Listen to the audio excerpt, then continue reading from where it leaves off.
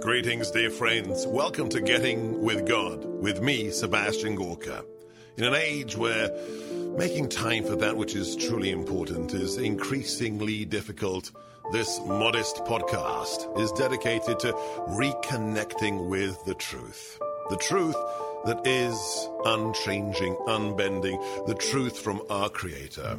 Each episode will see me reading one or two chapters from the Bible and give you an opportunity to rededicate yourself to that which truly matters. Let's begin.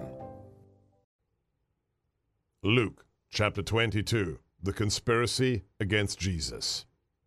Now the feast of unleavened bread, the Passover, was drawing near, and the chief priests and the scribes were seeking a way to put Jesus to death, for they were afraid of the people.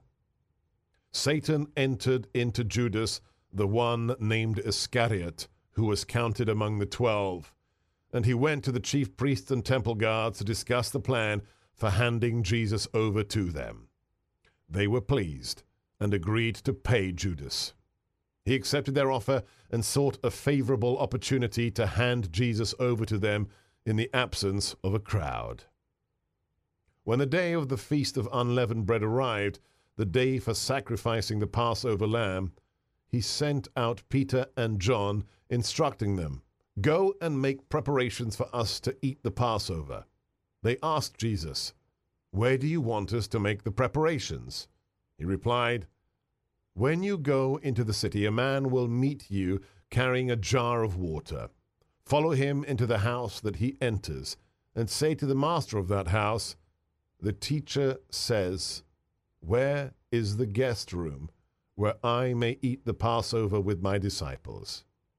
He will show you a large upper room that is furnished. Make your preparations there." The disciples went off and found everything exactly as Jesus had told them, and they prepared the Passover meal. When the hour came, Jesus took his place at the table with his apostles, and he said, "I have eagerly desired to eat this Passover with you before I suffer. For I tell you, I shall not eat again until there is fulfillment in the kingdom of God." Then he took the cup, gave thanks, and said, "Take this and share it amongst yourselves. For I tell you that from this time on I shall not drink of the fruit of the vine until the kingdom of God comes." Then Jesus took the bread, said the blessing, broke it, and gave it to his disciples, saying, "This is my body, which will be given up for you. Do this in memory of me." And likewise the cup after they had eaten, saying, "This is the cup of the new covenant in my blood, which will be shed for you.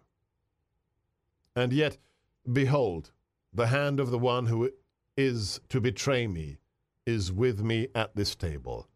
For the Son of Man indeed goes as it has been determined, but woe to that man by whom he is betrayed." And they began to debate among themselves who amongst them could do such a deed. Then an argument broke out amongst the disciples about which of them should be regarded as the greatest amongst them.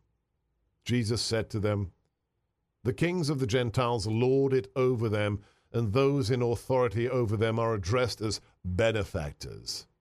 But among you it shall not be so. Rather, let the greatest among you be as the youngest, and the leader as a servant. For who is greater, the one seated at table or the one who serves? Is it not the one seated at table?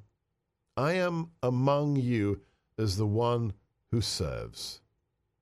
It is you who have stood by me in my trials, and I confer a kingdom on you, just as my Father has conferred one upon me, but that you may eat and drink at my table in my kingdom.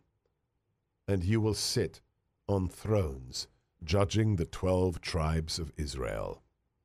Simon, Simon, behold, Satan has demanded to sift all of you like wheat.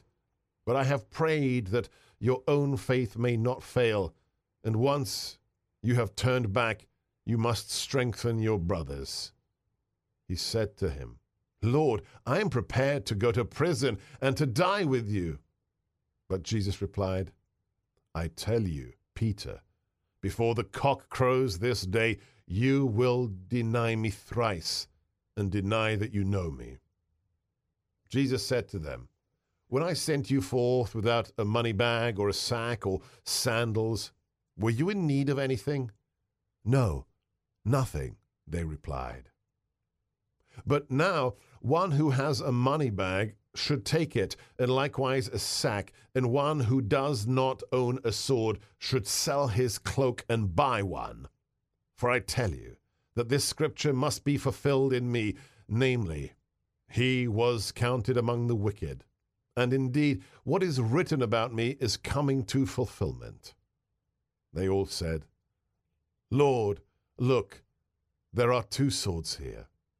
But he replied, "It is enough." Then, going out, Jesus went, as was his custom, to the Mount of Olives, and the disciples followed him. When he arrived at the place, he said to them, "Pray that you may not undergo the test." After withdrawing about a stone's throw from them and kneeling, Jesus prayed, saying, "Father, if you are willing, take this cup away from me. Still, not my will, but thy will be done." And to strengthen him, an angel from heaven appeared. He was in such agony, and he prayed so fervently, that Jesus' sweat became like drops of blood falling to the ground. When he rose from prayer and returned to his disciples, he found them sleeping from grief. He said to them, "Why are you sleeping? Get up and pray that you may not undergo the test." While he was speaking, a crowd approached, and in front was one of the 12, the man named Judas. He went up to Jesus to kiss him. Jesus said, "Judas, are you betraying the Son of Man with a kiss?" His disciples realized what was about to happen, and they asked, "Lord, shall we strike with the sword?" And one of them struck the high priest's servant and cut off his right ear. But Jesus said, "Stop, no more of this." Then he touched the servant's ear and healed him. Jesus then said to the chief priests and the temple guards and the elders who had come for him, "Have you come out as against a robber with swords and clubs? Day after day I was with you in the temple area, and you did not seize me. But this is your hour, the time for the power of darkness."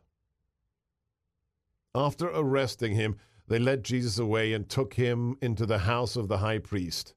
Peter followed at a distance. They lit a fire in the middle of the courtyard and sat around it, and Peter sat down with them. When a maid saw him seated in the light, she looked intently at Peter and said, "This man, too, was with him." But he denied it, saying, "Woman, I do not know him." A short while later, someone else saw Peter and said, "You too are one of them." But Peter replied, "My friend, I am not." An hour later, still another insisted, "Assuredly, this man too was with him, for he too is a Galilean." But Peter replied, "My friend, I do not know what you are talking about." Just as he said this, the cock crowed. And the Lord turned and looked at Peter. And Peter remembered the word of the Lord, how he had said to him, "Behold, the cock crows today, and you will deny me 3 times." Peter went out and began to weep bitterly. The men who held Jesus in custody were ridiculing and beating him. They blindfolded him and questioned him, saying, "Prophesy who it is that struck you." And they reviled him in saying many other things against Jesus. When day came, the council of elders of the people met. both chief priests and the scribes, and they brought Jesus before their Sanhedrin. They said, "If you are the Messiah, tell us." But he replied, "If I tell you, you will not believe. And if I question, you will not respond. But from this time on, the Son of Man will be seated at the right hand of the power of God." They all asked, "Are you then the Son of God?" He replied, "You say that I am." Then they said, "What further need have we for testimony? We have heard it from his own mouth." Thank you so much for listening. I hope that had the desired effect and helped you reconnect with that which truly matters. If it did, if you enjoyed getting with God, please share and tell your friends. God bless.